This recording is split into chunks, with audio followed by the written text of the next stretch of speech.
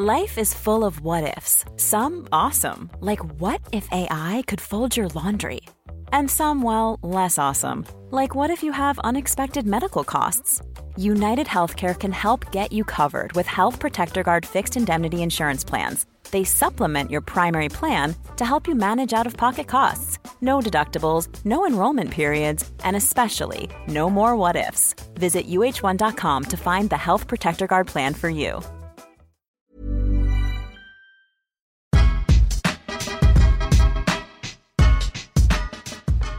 Welcome to Food for Thought, a podcast. Oh my gosh. Wow. Woo! You guys are really, okay, great. A podcast gab fest wherein a multiracial mix of queer writers gather around, and people in tech and journalists and reporters who gather around the table to talk about sex, identity, culture, what we like to read and who we like to read. Food for Thought, an elaborate revenge plot against all of our exes. Yeah. Yes. Oh my God, Truly, yes. all this is ongoing. The payoff has yet to be. Yeah. Jury's still out on that one, but we live for the petty. And yes, we really do. When they come groveling to have us back in their lives, we're like, yes, use me. We are joined by the ineffable editor-in-chief. I didn't even get it right on the second time. Editor-in-chief of Grindr, content extraordinaire, professional homosexual, one of the busiest people I know, so I have no idea why he's here. Zach Stafford, thank you so much. Thank you for having me. To being our honorary Zad today. Always. Pronounced I feel like I've been Z. Zad for you guys for a while now. You really have been. So A very like mentor. behind the scenes, pulling the She strings, is making beauty, it work. She is grace. Yeah. But if y'all don't know, You're like the wizard. if y'all don't know why we're all like, besides being friends, but Food for Thought last season was played in Grindr every week, every Sunday. Single week. Yeah. It was sent Pushed to out. every Grindr user. We have 40 million people, so yeah. Yeah. So yeah, people. you're the Zad. Those that. And we're so glad to have you here. And on today's menu, we're gonna play a quick game of swipe right and swipe left. Thought Zach classic. is going to tell us an impure thought story that he will later regret, and then he will never be able to run for office. And then in our thought process, we will discuss what it means to convene a safe space, and if that's even a thing. And for dessert, we're going to talk about what's en vogue right now. So, to start us off, we're going to play Swipe Right, Swipe Left. If you've never heard of the game Swipe Right, Swipe Left, it's pretty intuitive. Swipe Right, Swipe Left, the new Robin track, Missing You. Swipe right. It's so good. It's so good. It's so fucking... Have you... Dennis is like, who is Robin? I've never heard of this artist. I had every intention of listening to it on my train today, but I had to conserve phone battery power. But I do love Robin. I love her hair. I love her dance moves. So I'm sure that when I do finally listen to it in approximately 4 years, I will swipe right. Swipe right, swipe left. Genital piercings. Swipe left. Oh, wait. For ourselves or for others? Up to you. You tell me. For myself, left. For others, right. I will say the same. I encourage whatever it is you do with your Yes. body. However, I have this dangly earring, and I have a horrible fear that it's going to be ripped from my ear at any moment. So I don't know what I would do if I had it on my... Yeah. I'm going to go right ahead and say I hate needles, so I'm swiping left for me. A no-go. And I really want to swipe right on the possibility of getting fucked by someone with one, but I cannot get the idea that it would somehow get lodged inside me out of my head. I can't get that out of my head. Do you think does it add a sensational... Well, it's supposed quality? to add a sensation, but I always worry about like condom usage. I know a lot That of people don't use too. condoms anymore. That Because too. of PrEP, and this is not. I'm not. That's a great thing for certain people. Yes, it's great. But like, I'm afraid it's gonna rip it, or rip you, or rip something. I mean, I would be like, this is a great excuse not to use a condom. I'm not gonna lie. I know myself, but like, is it gonna rip me? So, what about Mamma Mia 2? Wow, some people in the audience feel very strongly about Mamma Mia 2.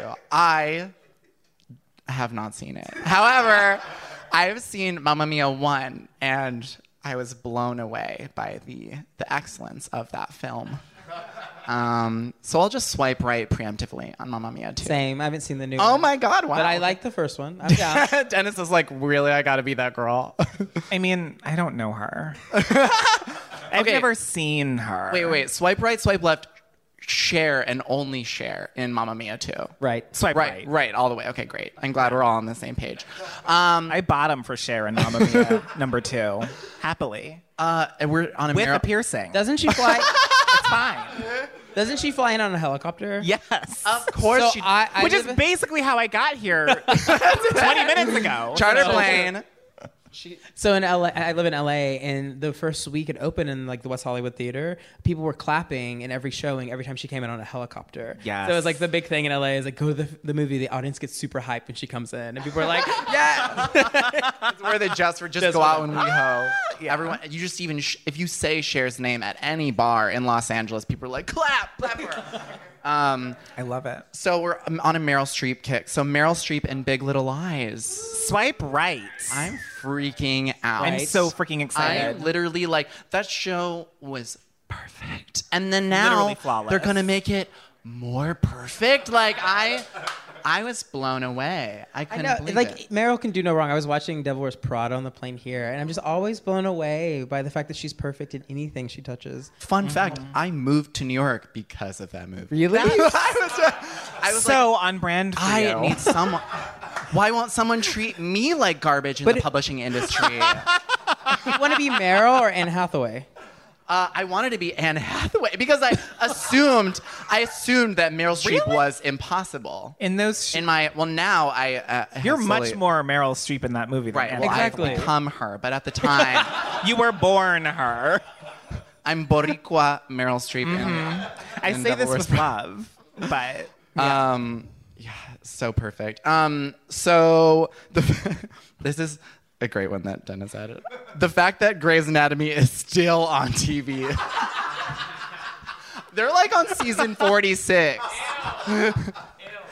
when that show first came on television, I was a teenager. I'm in my early 30s. Swipe left. And you're a Shonda stan. I am listen, any powerful black woman I'm going to stand hard for, and I stand hard for Shonda all the way, but take that shit off the air. Ellen Pompeo, get a new job. So wait, under that But prerequisite. keep your salary. We love that about you. So under that prerequisite, that means you're a big stand for Omarosa? I said powerful Wow. black woman. Swipe right, swipe left. The fact that Cynthia Nixon is running for governor of New York. Right. Literally right all Swipe the way. right. Like, I don't care if she's unqualified at this point. Like, I mean- refuse to make an educated voter decision are on you this public- matter. Like the rest will. of America. I'm Are being you publicly saying facetious. she's not qualified? I'm not saying she's not qualified. I'm not saying she's qualified. She's not a Good crusty pivot. Cheeto, so it's all fine in my book. I know, really. I mean, like, I feel like I'm just here for a queer woman in office, and yeah, and also, I mean, like, all of her platforms are everything that I stand for. Same. So here for it. Swipe right. What? Is she here in Provincetown? Oh my God! Stop the show, Cynthia Nixon. Someone Find us. Swipe right, swipe left. Stephen King defending that poem at The Nation where a white dude adapted African American vernacular. Did anybody see this? Do you guys know about this whole thing? Will you describe it, Dennis? Oh my God. Him. Okay. So this white poet named Anders Carlson Wee. Yes, drag her. As if the name isn't white enough. Blonde-haired, blue eyes, fake struggle, meaning that lives off the grid, but family has crazy tech money. Anyway. So Anders wrote this poem, and it was published in The Nation. And the poem was called "How To," and it was supposed to highlight the invisibility of homelessness. And it has all these lines like, don't tell them that you're pregnant if you're a woman or something. Like, the idea is that this privileged straight white guy is giving a homeless person advice on how to be the most visible that they can be to passersby in order to get money.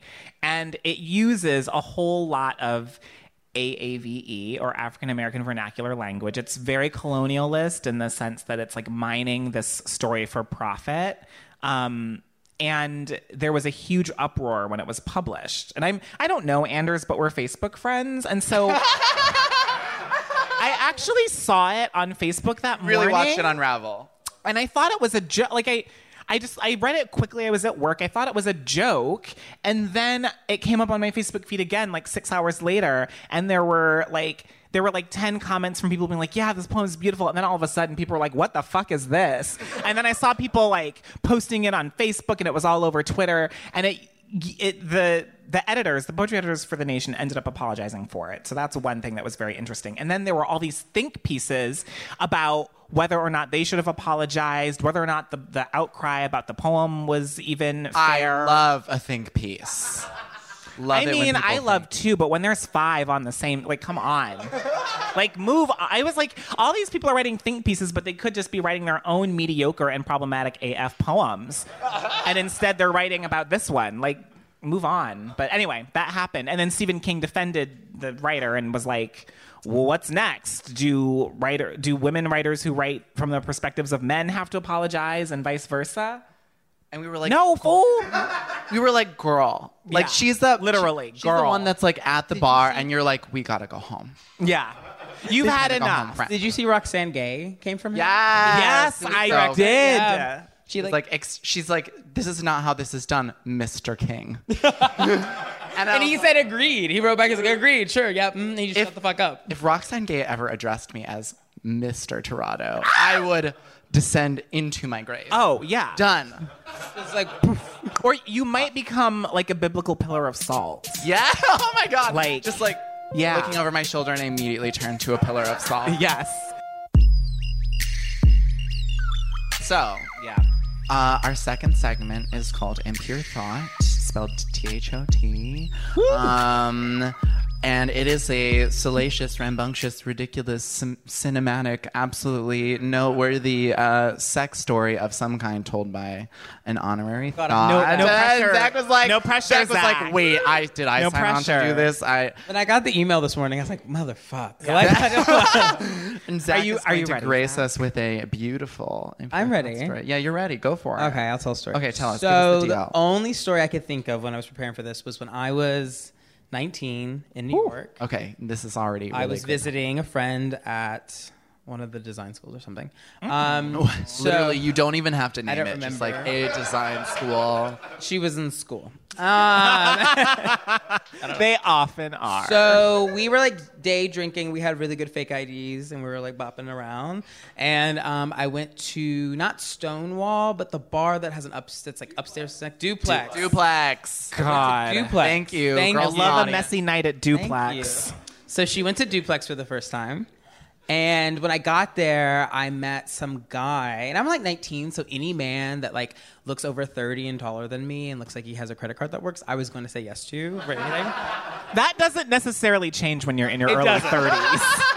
It FYI. So it stays the same. Will be me tonight at Fact Bash. Yeah. I'm Yes. like, so do you have good Y'all credit? there. So I forget how I meet this guy, but I meet him and we hit it off, and he's really handsome and I'm really drunk, and we start making out, and we do that thing where you just like make out with I used to call these like Sunday boyfriends. Like you you find someone in the middle of your day drinking, and then you'll latch on, and all of a sudden you go from 0 to like super intimately married just for like the day. Playing house. And you're like holding hands, drinking, you don't even know their name, but you're like overcompensating by like acting like this is your man. And I think I do this because I hit this point where I'm like, I'm doing all this like public PDA, and it's so gross that I need to make people think that this person's my fiance. The fact that we're doing this is Right. By like 6 p.m., you're joining your bank account Yes, together. exactly. You've adopted a dog Yes, somehow. I broke my lease to move into his house, all these things. So we're making out, we're bopping around, and it hits like 8 or 9, and we're really drunk. And he's like, let's go back to my house. I have a house on the Lower East Side. East Side. Ooh, okay. That sentence is a panty dropper. And a 2-bedroom. That sentence is a panty dropper. So you can sleep in your own bed. The credit was good. And so I like leave, we go there, and like we're really drunk. And I didn't realize how drunk he was. And this guy was like pretty big. He's like probably 6'3", 6'4", 220, just big dude. Ooh, if Tommy was here, he would his just back. And, like, Tommy's legs would be up. It was like, and like 9-year-old me was like queen of twinks at the time. So like I was much small. It was just a whole thing. So we go there and we're like making out in the bed and it's like getting really hot. And then all of a sudden his lips stop moving. And I'm like, what's going on? And then he's like, I hear snoring. And I was like, oh my God, this dude's falling asleep. This like, is 30. Falling asleep. I was so ready for you to be like, and he was dead. And then it like takes like, and then like it fully turns around. You have to bury the body. You have to lie to all of his friends. Shonda Rhimes like somehow contacts How you, did you turns just it go into through a all TV show. Immediately. This is Fran. This is Fran's head. FYI. I was like, so where did you bury the body? So that did not happen. I wish it did. So he falls asleep on me. And I'm like sitting there and I like can't get him off. And I'm like pushing. And I stay trapped there for like 30 minutes. And I'm just like sitting there and he's snoring in my ear right here. And he smells like alcohol. And by that time I'm coming down off the booze. And because my metabolism was much higher back then. And I'm like more sober. And I'm like, this is not working for me. So finally. I would be like, this is and nice. I'm I'll stay here. And I'm doing all the tricks. Like I like kiss his neck. Doesn't wake up. I like put my hand down there. Not moving. Was not hard. So I like sneak out from under there. But as I get out from under him, I hear his front door open and close. And I was like, oh my God, who's here? Like, what's this? Because I thought he lived alone. So I'm like waiting, like standing behind the door, waiting to expect there's another man coming in or woman or something.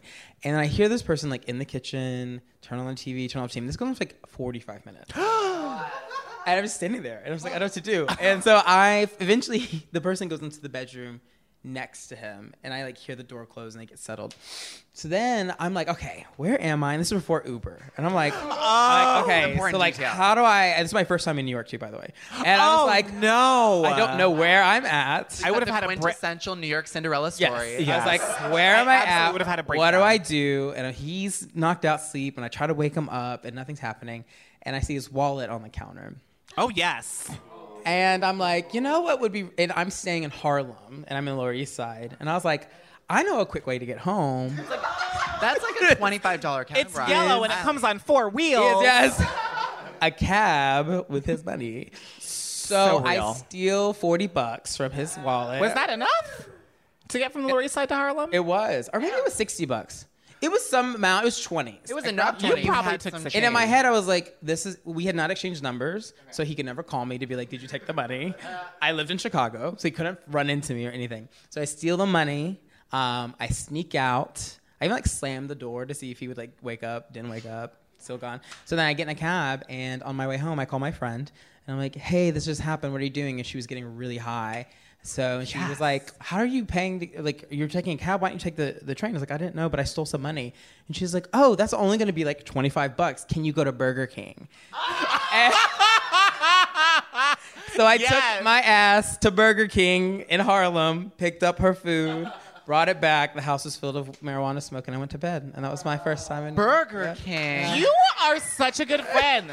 I would have been like, bitch, I'm going shopping. Get your own damn Burger King. It was only like 25 I want brunch bucks. tomorrow. Like, I bought Burger King, and I never saw that man again. Yeah. I live in Harlem. Where is their burger? I'm disappointed you didn't go to Wendy's. I'm a Wendy's stan. I'm not a Burger King fan. I'm more of a Wendy's person. So You are, It was okay. also me being very giving to. Wow. A Pisces. There's not a lot very of much. Wendy's in New York City. I'm really exposing myself, but there's not a lot of New York. I've looked. Like, I love Wendy's. She's been on Google Maps. I grew up on chicken nuggets. But you and I actually have both bonded over the fact that what really raised us was Boston Market. Yes. Did you guys ever go to Boston wow. Market? Yes. Did you ever get the mac and cheese? Oh, it's so and then good. also the apple slices, and you like mix the mac and cheese with the apple slices. I never the did sweet that. potato souffle, which made me, it made me feel like I was in touch with my heritage in the middle of Ohio. I wasn't, but I felt like I was. Wait, you put apples in mac and cheese? Apples and mac and cheese. That reminds me. It's all about the sides at Boston Yeah, it's Market. all about the sides. I mean, the rotisserie chicken is fine, but Hi, hello. if you like chicken. Dennis but- would like to be a Boston Market influencer. So at Boston God. Market, please Are they get at yes. us. open? Honestly, They are. There's one like 15 blocks up from my apartment. She's I done her have a Google. girlfriend who lives right by it, and sometimes we're like, girl, let's meet at Boston Market and dish. Anyways, thank you for sharing that, Zach. That was such a good story. Okay, so for today's thought process, spelled THOT, very important distinction, we are going to be talking about safe spaces. The term is it's like a bit of a buzzword these days, but regardless of its kind of linguistic bankruptcy, it's still an important term nonetheless. We at Food for Thought, we convene a safe space online in the audio sphere. A lot of people write us emails every day and they say, thank you for this space you've created, which is something that's kind of difficult to understand because we're like, it's not a physical space. Zach over at Into/Grindr does a lot of work that aims to make the app a safer space for its users. Well, Into. Grindr's work in progress. Right. There she goes. Your work is cut out that's for the you, real really. tea. But it really actually is in progress. So And progress has been made. yeah, I We agree. have other campaigns coming. We'll get to that. Yeah. Yes, we'll get to that. And a lot of the work that you do aims to make just the internet in general a safer space for queer people. And Provincetown is historically and still is a historically safe space for the queer community, cultivated by the queens of yesteryear. This message comes from iHeartRadio sponsor, Mercury Insurance. If you're looking to save some money, you should really think about getting a quote from Mercury, because Californians save an average of $677 with Mercury. It's quick and easy, and in just a few minutes, you might find you could save a lot of money on your auto and home insurance. Plus, Mercury was named one of America's best insurance companies by Insure.com 4 years in a row. Low rates, big discounts, great insurance. Go to mercuryinsurance.com today to get a quote. It's crazy how much we have to pay for outdated, impersonal healthcare, and even crazier that we all just accept it. It's time to face facts. Healthcare is backwards. Luckily, there's Forward, a new approach to primary care that's surprisingly personal and refreshingly straightforward. Forward never makes you feel like just another patient. Backed by top-rated doctors and the latest tech, Forward gives you access to personalized care whenever you need it. Using in-depth genetic analysis and real-time blood work, Forward's top-rated doctors provide you with in-depth insights to better understand your genetics, mental, and physical health. They then create custom, easy-to-understand plans to help guide you to achieving long-term health. With Forward, you get unlimited in-person visits with your doctor and access to care anytime via the Forward app, all for one flat monthly fee. It's time to stop accepting backwards healthcare and start moving your health forward. Visit GoForward.com today to learn more. That's GoForward.com. Hi, this is Rex Chapman. You might know me from my former life as an NBA player, or from my spectacular fall from grace, or maybe just follow me on Twitter. Now I'm hosting a new podcast called Charges with Rex Chapman. Each episode centers around an interview with a famous athlete or entertainer who ran afoul of the law. We'll relive their rise to fame as well as their fall from grace and hear their side of the events that changed their lives forever. And really want to let people know, with the people that we're going to talk to, that you're never as bad as your worst moment, as long as you learn from it. You know, I'm planning on having guys on, the guys I know, guys I don't know, who've run afoul. We call it Charges because you've been charged with something. It was an ugly time. It was a tough time in your life. And that moment, when it happened to you, is really painful to talk about. But I think it's cathartic, and I think people will get a lot out of it. Listen to Charges with Rex Chapman on the iHeartRadio app, Apple Podcasts, or wherever you listen to podcasts. Paris Hilton has a podcast. This is Paris, where she talks about the hottest in movies, music, and television with edgy, candid conversations and unexpected guests. This is Paris like you've never heard her before. Join Paris every week for an honest, open, and unpredictable romp through pop culture that only she can deliver. Over my career, I've probably been interviewed about 1 million times. So now it's my chance to turn the tables and interview some of your favorite celebs, my friends, my family, people who I find interesting broadcasting, newsmakers, influential people, and maybe even you. This is Paris reveals a more personal view of influencer, model, and author Paris Hilton. I love Schitt's Creek, The Simple Life, Westworld. Wait, The Simple Life? Are you just going to put that in the middle and then not going to elaborate? I love it. How do you want? It's just so much fun to watch with my boyfriend because he's not like the reality type. Listen to This is Paris podcast on the iHeartRadio app, Apple Podcasts, or wherever you get your podcasts. But what does it mean to make a safe space? Who gets to decide that this space is safer than any other? And how do we go about defining that? I guess to start it off, I actually really am curious to know, what are all of our impressions of Provincetown so far? Zach and I have texted a little bit about this because I was like, it's great. Also, it's so white. It's very white. And like so white that I was like, people keep like bumping into me and I'm like, do you not see me? Is this what you mean by like you don't see color? Is that you like I like keep getting bumped into? They will like just run over you. But they don't even know. Right. Like I was immediately critical, but at the same time I was like, I want to be you. Like I want to live in this fisherman's town and just that's like gay as hell. Live your best life. But yeah, I mean overall I really like it. Yeah, I mean I love it here so far. When you text me about this place being very very white and I landed and I said this is the Caucasian island and I come from a very white place. You know, I'm interracial. Same. I grew up in rural Tennessee. I was the only person of color in my town, besides my dad and my sister. But so I'm used to that. But I really love it here so far. And when you told me that's what we're talking about today, I want to like commend you for layering the safe space kind of narrative from like digital to physical, because that was really smart. I would not have thought of that. Shut up. Like podcast is safe space, magazine is safe space, geography is safe space. But I think someone said something earlier about how Provincetown's becoming straighter. So I think like what I noticed most of all is that like I came here thinking it's gonna be this really queer experience. I mean, we're doing the studio program, and I saw so many straight people. And when you met up with me, I said to you, I was like, oh my God, I love this look. But I'm sure the girls were staring as you're walking down the street. I was like, that's correct, because I look like a literal witch. A witch walking down the street wearing black. Because He does. I got off the boat wearing all black and had all this luggage, and people were just like gawking. And then even with this like turmeric tunic, straight people were gawking. And I was like, what is going on? You called it turmeric tunic? Oh, yeah. Are you a writer? Oh, my Turmeric God. tunic. You know, I live in LA. It is literally turmeric. You guys wear colors out there. We wear colors out there, yeah.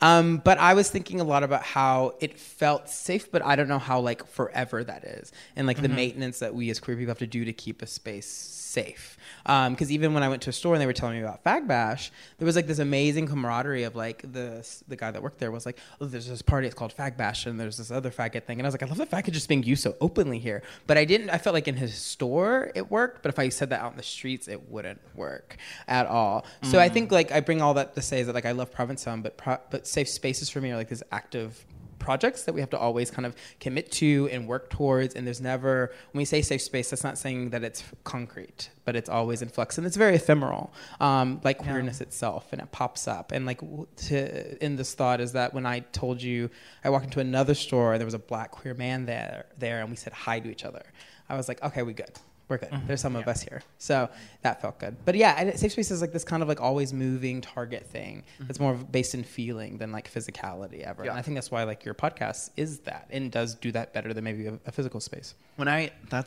That's really, I totally agree with that. It's kind of the same impression, where it's just like layers of safeness that you feel or don't feel at any given time. And I'm thinking, you just reminded me that like I studied sex and gender at the Kinsey Institute in Indiana, which is pretty much the only good thing that Indiana is for. And I remember having like a mentor figure who was in the gender studies department who was like, there's no such thing as safe spaces, only safer spaces, like spaces that are safer than others. And you just made me think of that. Like you just threw me back all the way there.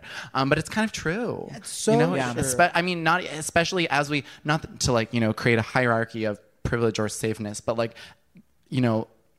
black trans women feel less safe than me, who exhibits a very privileged body in a place that might be perceived as safe elsewhere. And I think like for me, I'm very critical of what is a safe space and what it's not, what maintenance it needs, mainly because of like my job. I'm the chief content officer of Grindr. Grindr is the world's largest gay app. it is not a safe space. It's not a safe space by design. It's for you to make it a safe space. It takes a lot of community activation. It means that like every user around you has to be committed to making it a safe space. You have to learn a certain language. You have to be engaged. It doesn't just appear. Just because we designed an app that shows you that every other person with a GPS signal that also likes to have sex with other men or other queer people doesn't make it safe at all. Bars don't make each other safe just by being gay bars. It takes a commitment to that practice. And that's something that I, in my job, I have to think about every day when I joined Grindr, was because it was not a safe space. And I was like, this is so sad that we're exporting this app to emerging countries like Ghana or Cuba or Jamaica, where it's like being used to organize protests there, not as much hooking up, but we as a company weren't doing enough to like embolden those people to keep doing that practice. So I think like when we think about queer spaces, queer or safe spaces, queer spaces are the best places to talk about what that maintenance looks like and how that's achievable if we want straight people to also engage in that practice. Yeah. I'm just really quickly before I go to Provincetown, I'm just reminded of this thing that happened. I think it was in 2014 at the Sochi Olympics. It might have been at the Rio Olympics where Brazil, always the straight back to reporter the Olympics with you. Sorry, I love the Olympics. You love the Olympics, and I'm always like, what is a sport?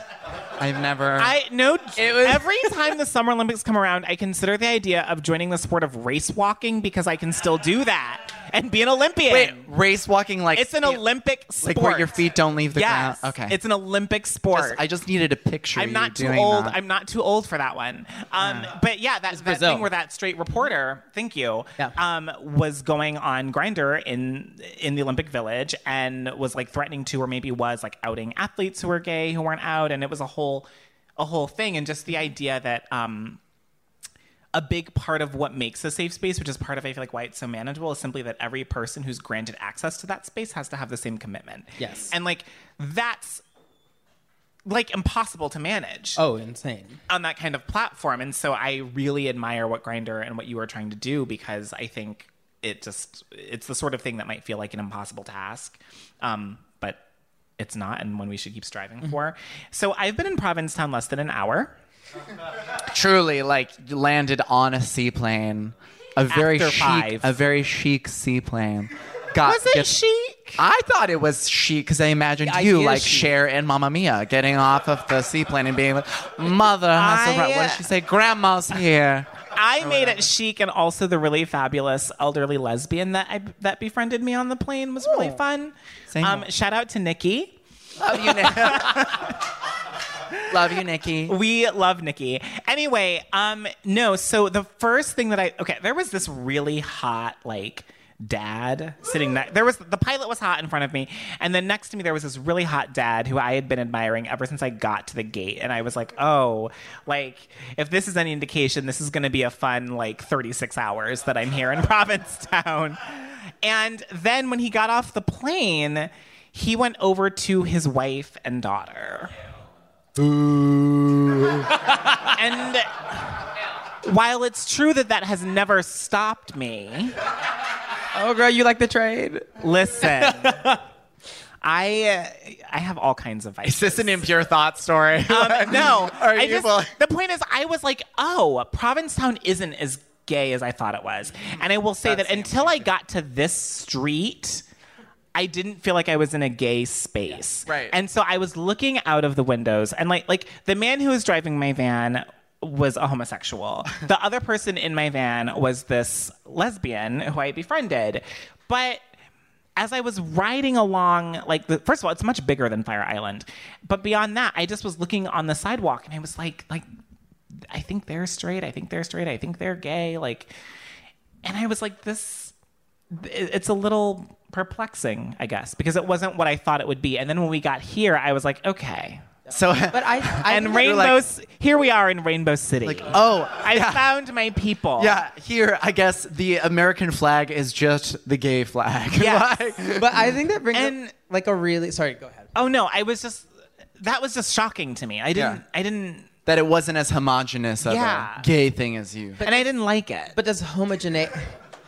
I mean, Thank you I love for boiling straight people, down but that point. But I guess the bigger question for me in that is does homogeneity is that needed for a space to be safe? Does everyone have to look the exact same and be the same for it to be a safe space? Because I thought about that. I've been thinking a lot since we've been walking around, all writers by training, thinking all the time. And I walked by a family's house and they had their son out there who I believed to be adopted because he was black and they were white. So as a mixed person, I know how that works. And unless there's some really recessive traits. There was some really recessive traits in that. And I had just come from a store where the shopkeeper was a trans woman. And I thought about that little boy and how amazing it must be that he gets to go to these stores and see queer people and trans people, especially trans women, running a store and running a business. So it was which made me start thinking is this space safe for us or is it safe for straight people now to begin to understand us? How does those are two different, completely different things. Yeah. Yeah, as Tommy would put it, I wouldn't necessarily assign this to the case of Provincetown, but in general, when we're convening safe spaces, are they for queer people or are they for queer people to be mechanisms in straight epiphanies? Yeah. Which is I don't know. It's I don't know. It's love, real. Am I gonna say it? Love Simon? Or oh my God. This is not. Now that I finally seen Love, Simon a month ago, I'm happy to talk about it because I have thoughts. Thoughts. Is this right? But so I've lived in New York for 6 years. It'll be 6 years in September. And I came to New York a lot as a kid because I have these sisters who are a lot older than me and they both lived and worked in New York for a decade. So I was here all the time, seeing shows and going to tourist sites and whatever as a kid. And it's interesting because now when I meet older queer people, people who are in their 50s and 60s specifically, they talk about how in some ways it's wonderful that New York City's culture as a whole is a lot more integrated when it comes to sexuality. And I think to an extent when it comes to gender identity and expression as well, more recently. But at the same time, there is a loss of spaces that were very specifically queer. There are still gay bars in New York, but there are very few lesbian bars, for example. And a lot of people are well, there aren't even really that many gay bars because gay people are everywhere and straight people are everywhere and we all get along and it's all hunky-dory. And that's complicated and that's fine for New York. But when I talk to people who were in New York in the 80s and the 70s when it was very different, they feel a sense of loss about that. And I think I understand that. In the last 3 or 4 years, my general social circle has become far more queer. It was always very hetero, to be honest. And now I have way more queer people in my life that I see regularly and interact with regularly than I do straight people. So then when I go to a bar, a bar where there aren't very many gay people or a friend's party where I'm one of very few gay people, I'm what is happening right now?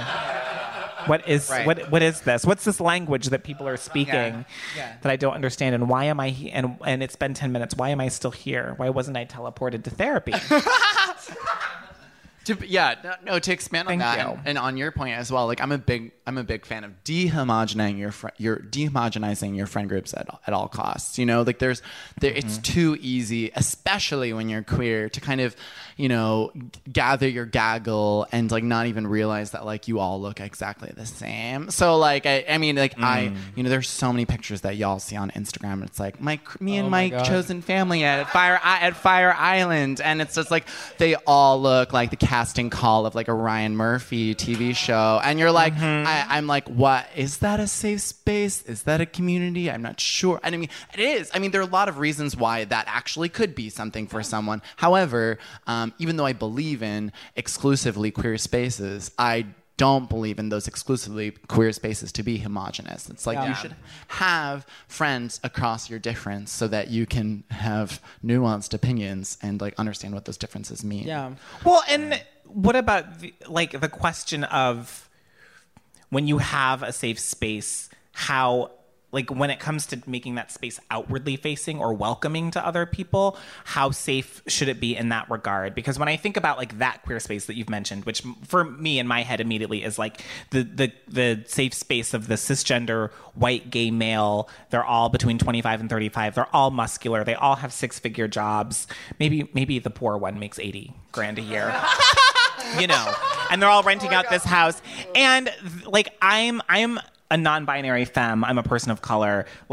That's not necessarily a space that I feel safe in, but they maybe feel safe in it. And like navigating and negotiating that value. That's a lot of times that's kind of what it's like when I go to Fire Island with my white gay friends who have those shares, and they're like, come for a day trip, come spend the night, like, you know, and I am happy to do it, and it's super fun because it's beautiful. But then sometimes I'm like, I don't feel safe here. I don't feel visible. I don't feel appreciated in a way that I might want to feel. But maybe like that's not the purpose of it, because it's also not my space. Like I didn't pony up $5,000 to have that share. Like, so I don't know. Yeah. I mean, that makes me think a lot about like the policing of safe spaces gets very like a slippery slope, because like I think a lot about in Chicago when I lived there for like 9 years off and on. I used to throw a brunch called the Banji Brunch, and it was a Black queer brunch that happened every month at someone's house. It began in like 2013. It still goes on, like it lives on since I'm not there, but like a Black queer person opens up their house in one part of the city. Chicago deals with like immense segregation, and so the point was to like activate Black houses around the city so other Black people could come together and meet each other. And it was like the most healing thing I did for many of those years. At the time, I was a reporter at The Guardian, and I was a homicide reporter, so I reported on Black death and queer and trans death mostly. So I was like, that was my time to like take a step back and come there for healing. And every person there, even though I had a very traumatizing job, my friends that worked in banking, real estate, that was a space for them to come and get refueled and to go back out into the world that wasn't built for them. And then one day, I threw it at my house, and my neighbors were these racist Russians. Not that that's weird now in the age of Trump, Russia, but this was before Trump. And their English the English part doesn't matter, but we had a hard time communicating a lot, and I always thought they were homophobes. And when I threw a brunch at my house one day, it was filled with a lot of like the upper echelon of like Black culture, like those like the talented 10th, as Du Bois would say, of like Harvard MBA, because there was an MBA convention in town. There's one that travels, by the way, if you want to get a man with a job. I love it. Just like this whole time I've talked about. We're gonna talk. I love that I keep bringing up credit. That is a full I'm single and ready to mingle. So there's an MBA convention that travels that people who have like MBAs go to, and it was in Chicago. So I invited a lot of Ivy League. Anyway, we're not getting to that. But there are all these guys there. With great jobs and degrees, and they were on my back porch, and my neighbors lit a fire under my porch to smoke them off the balcony, and called them porch monkeys, all the stuff. We had to file charges, all these things. And what was so crazy about that is that like we had worked so hard to create this space that had been cultivated for years, and then someone like intentionally violated that, and people were like, after that happened, we got the fire out, people all just broke down crying, and these were like CEOs and stuff were just bawling in each other's eyes. And there's something about like, when I think about safe spaces, I always imagine them as a place for people who are disenfranchised in the mainstream society to come together, have a moment to get their armor fixed, to go back out in the world. Mm-hmm. And then when it's taken from you, how devastating that is. And I think that's why we're so hard on the insta-gays who are white, privileged, six figures, and like they're needing a safe space, because you're like, well, for what? Like, like, why? But I do think they deserve it. So it's like this complication of like, who does a safe space serve? How do we protect Too easy this? to centralize. I mean, they got a whole network. Bravo. Come on. But no, that's totally real. Please tell me that you legally destroyed these people. Like, what happened afterwards? Well, oh my God, we don't have to get. The police weren't going to do anything about it. They had to like file more paperwork. I'm an investigative journalist by training, so I did a whole background. I had a file on my computer, a kill file, I called it. Yes. All they did. This is so Shonda Rhimes scandal. And then, once again, how many ways can Shonda Rhimes adapt your life into a TV so many. series? Like so many. I have some stories. But I decided after that I moved, because something about it. I lived in the neighborhood too, and this happened in Boys Town, Chicago. And something about me was a moment where like the neighborhood was changing a lot. It was becoming very straight, and I was like, I gotta get out of here. And I moved. But Boys Town was the first geographically named place, sanctioned place for queer rainbow people in the pillars United for States. a mile down the street. So it's like the only government funded or like kind of noted gay space. The first one. Now there are others, but yeah, the first. Straight people do better. Don't take our spaces. We're talking a lot about physical space. I want to talk a little bit about the space that I inhabit more, which is digital space, internet space. And like, I want to actually ask you, Zach. Like, you do a lot of work at Into that also coincides with the work done at Grindr that creates safe spaces, digital or otherwise, for queer people. There are like initiatives for the trans and non-binary community that Grindr and Into have helmed. There are a lot of the ways that you work with that. Like, how do you, when you took on this role, was it a year and a half ago? Oh, you're in a few months. See, I'm good. When you took on this role, you're immediately conscious of the problems that Grindr is dealing with. Like, how do you create safe digital spaces? Yeah, that's a great. Thank you for asking that question. So, for background, I joined Grindr a year and 2 months ago, and I built this magazine called Into out of Grindr, which is now the most read LGBT news outlet in the world. Oh my God! According to Quantcast. But we use the power of Grindr to send people to content. Grindr, 40 million registered users, like pretty easy to go number one if that's the case. Mm-hmm. The content is award-winning. We won a GLAAD award. We won shorties, all these things. Boom, a shakalaka. So I always have to back that up. People are like, well, isn't that easy because you have Grindr? I'm like, yes, but we also won all these amazing awards. But also really the content is good. You did a profile of Sam Sanders the other day on NPR. Yes. Which was great. Yeah. Black queer journalist. Kind of want to marry him. He's good. So thank you for doing that. He's a stable guy. I wonder what his sign is. He's also just super... sorry. I'm not going to turn this into a... let's go back to that. But I knew that, like, when I joined Grindr, I was most interested in the distribution because I was like, if I have access to all these millions of people, mostly men, how can I create content with a newsroom that's centered around people who are underrepresented? So the newsroom is filled with people of color, trans people, women. Trish will be here tomorrow, is the managing editor. She's a pretty well-known queer journalist for a while. She's the godfather of lesbian journalism. Like, okay, she's not like pretty well-known. Every time like a famous lesbian meets her, they like fangirl really hard. Like Hayley Kiyoko calls her phone a lot. Like, hey Trish, can we talk? And I'm just like, so ask her about Hayley Kiyoko Talks, but because she like was one of the first queer women to write and like she's written at Vogue and all these things. But I wanted to create a newsroom where like mainstream journalists like myself and Trish could come together, build a newsroom, and activate the distribution of Grindr to send content and like recenter the conversations around what queer media should look like. And then you all joined with the podcast, and so there was like this big boom of lots of like melanin and all this stuff. It was everything. No, it was like like as a person who has been a Grindr user for many years, not many years, but a few years.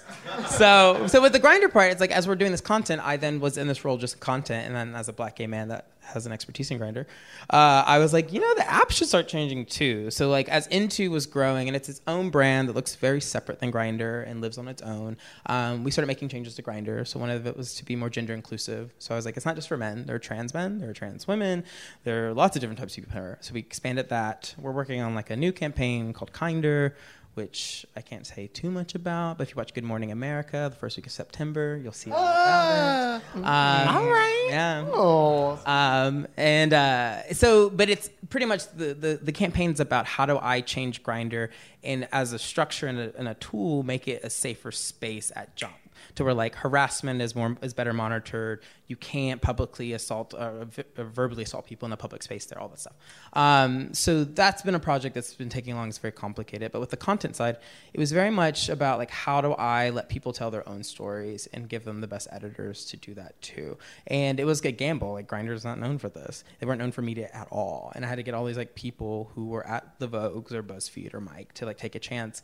And it's like worked out really well. But like we have to think how journalism works into is that we're very connected to our subjects because they're also in our community. So even like I keep looking at my phone because Dana Karam, the transgender woman that won, that is now a congressperson, the highest ranking political person. Trans person. We did a profile of her, and she's like upset about something, and we're like working on it right now. But that's kind of how our newsroom works, is that like if we're all going to be in this public digital space, it's kind of a community effort. So like if ever an activist has a problem with something, they can call my line and we work with them to figure it out, because to be queer in public can also allow a lot of violence into your life, and I don't like diminish that at all. And it's because I come from a homicide background where like the point of telling a story is not to do more harm than that has already been done.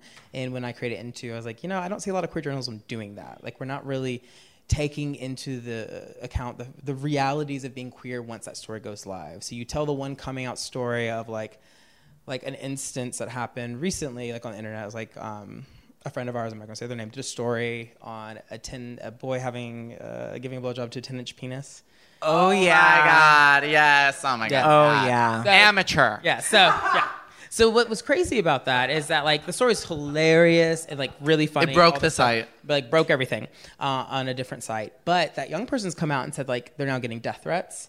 Their parents are about to disown them. Like they can't they're only 19. And something I've trained my newsroom is that like you have to meet with these subjects and really walk them through what they're about to do, what's at risk, what's going to happen. Because as we see with straight media, you brought up the Daily Beast. In the straight media world, I've seen it. You take a queer story and you exploit the shit out of it so you get the most clicks. So you let your reporter go on the grinder, out people in the Olympics, and it's great.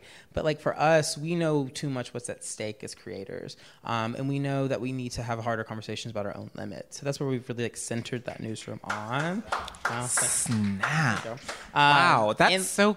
And it's hard because like things change a lot. And I try to like have news guidelines where like if someone feels uncomfortable 2 months later, we can have a conversation about it. Because I know that the internet, like you do your story once and it feels one way that day, but in 2 months it may feel something else. And I want the internet to start feeling more like a living, breathing place because that's how it actually operates. Yeah, and you bring up a really good point about like what it means, like what a safe space can mean to someone who's trying to work through trauma of any kind. I was reading an article about like epigenetic trauma, so like trauma that like is transmitted through like genetics and like Indigenous Americans, people who lived through the Holocaust, people who are literally going to experience the trauma and pass it down to their kids.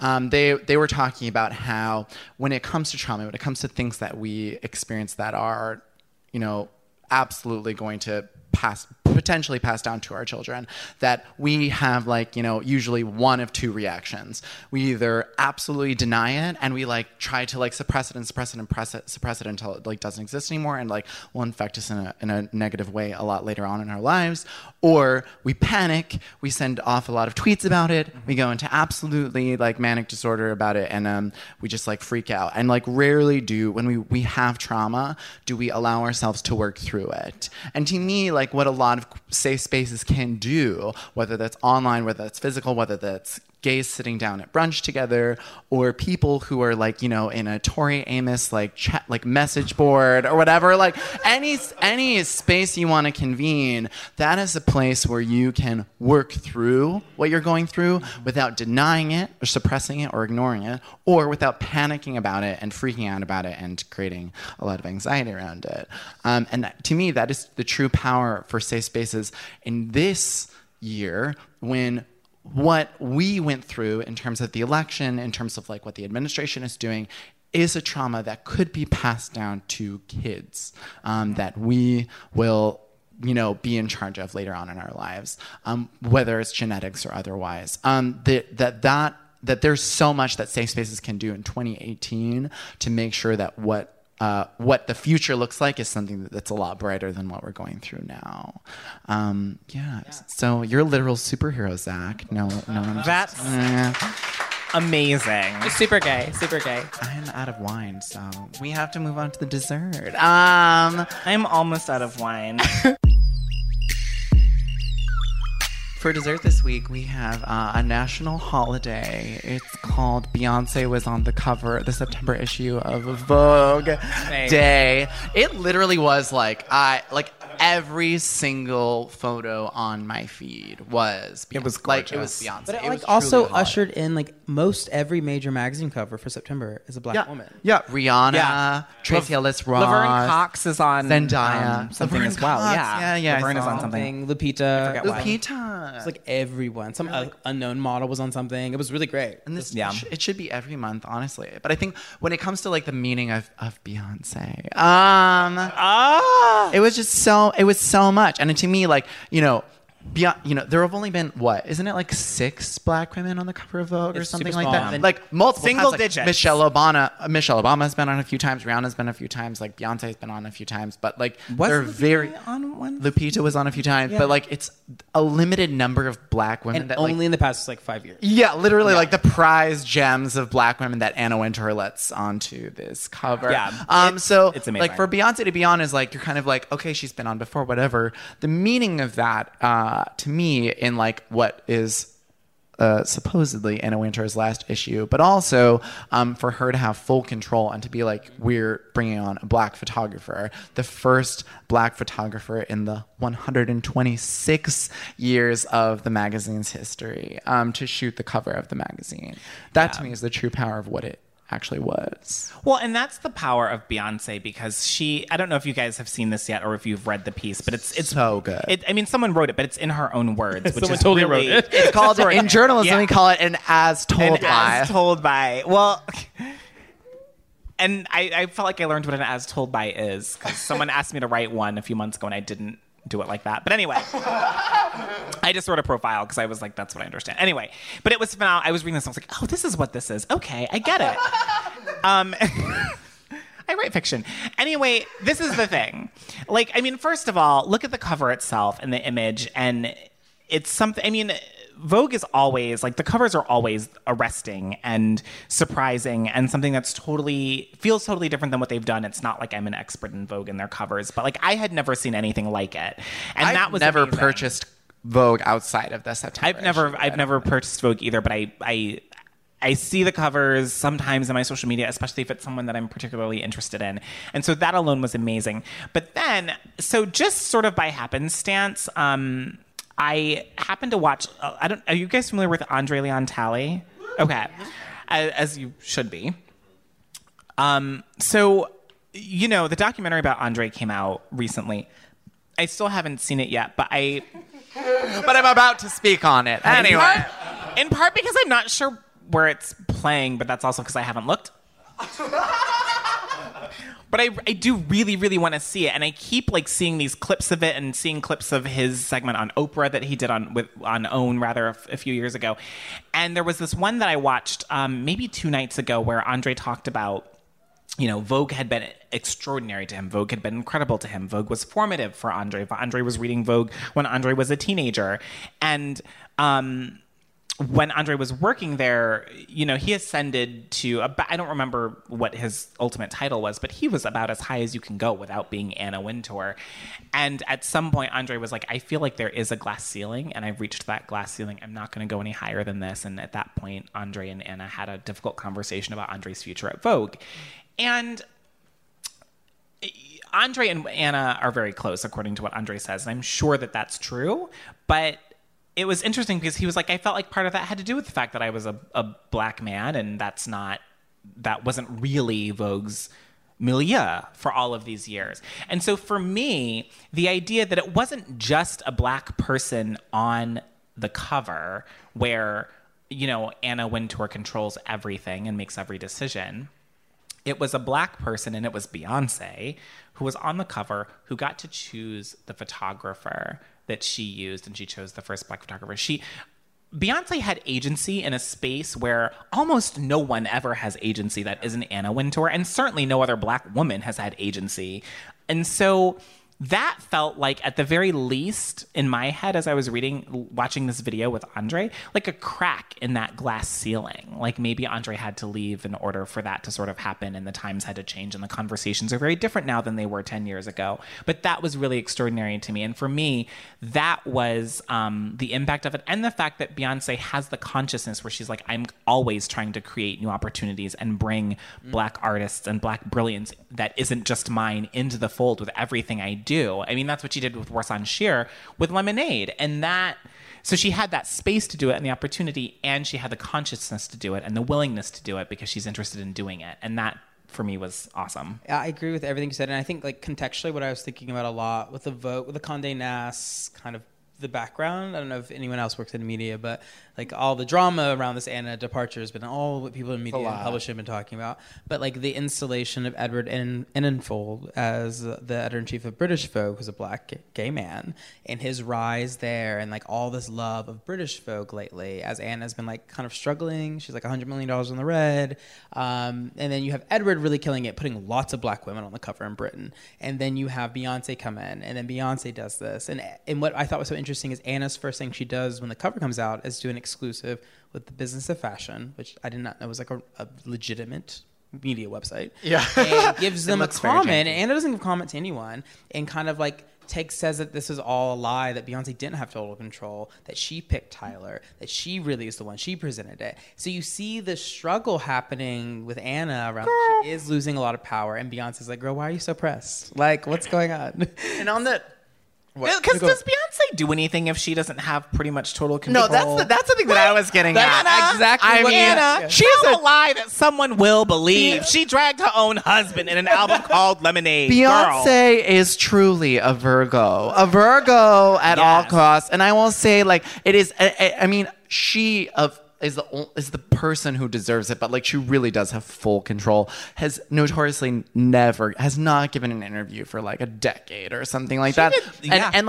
Usually when she shoots covers, it's all done in-house. So like Team Beyonce produces the photos and they send them to the magazine. So like I'm still convinced that maybe Beyonce is like a really well done hologram. Like it's remember when she did that HBO documentary that was just like, I'm Beyonce, I'm vulnerable, and it's like, and she directed it and wrote this is like even more polarizing than like. And anyway. I love that you bring up, and what's so funny is Anna gets that comment out, and then all of a sudden Parkwood Entertainment, her production group behind all of this, shows a picture of them with Tyler Mitchell, the photographer, who's 23, first black photographer, them giving him a bottle of very expensive champagne and celebrating his cover, which I thought was like a leak of being like, no girl, we all did this. Us. Yeah. We gave you the photos and you ran our photos, and thank you so much. We're giving you ad sales. Anna, so don't really white woman the cover of Vogue. You're welcome. Sorry, Beyonce is paying your light bill, Anna. Girl. Yeah, it's really bad. No. So props to Beyonce. You can do whatever the fuck you want. And also, like, I'm sorry, when it comes to like being in control, having quote unquote unprecedented control over your story and quote unquote unprecedented control over your photos, those are protective measures. When you're a black woman in the media, you are under harsh scrutiny, and having that control is protective. So I agree. Do whatever the fuck you want, Beyonce. To create your own safe space. This episode of Food for Thought was made possible by the generous, unequivocal support of Rosé, and also our partnership with Into, a new online magazine about queer news and culture. You should go and read it, or head to intomore.com each week for a special little love letter from the thoughts. Thanks to HBO and the studio at HBO and the amazing producers that like made this event happen. Here at Provincetown for their full gay agenda type takeover of this gay ass little town.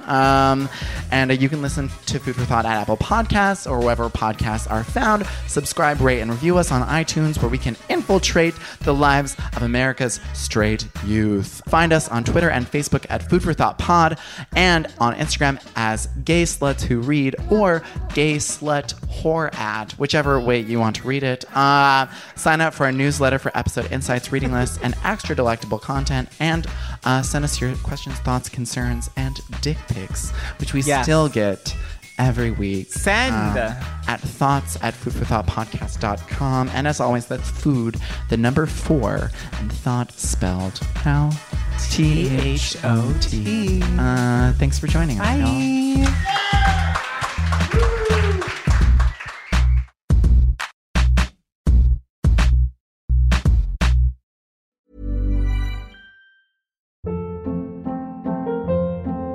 Hold up. What was that? Boring. No flavor. That was as bad as those leftovers you ate all week. Keke Palmer here, and it's time to say hello to something fresh and guilt-free. HelloFresh. Jazz up dinner with pecan-crusted chicken or garlic butter shrimp scampi. Now that's music to my mouth. HelloFresh. Let's get this dinner party started. Discover all the delicious possibilities at HelloFresh.com.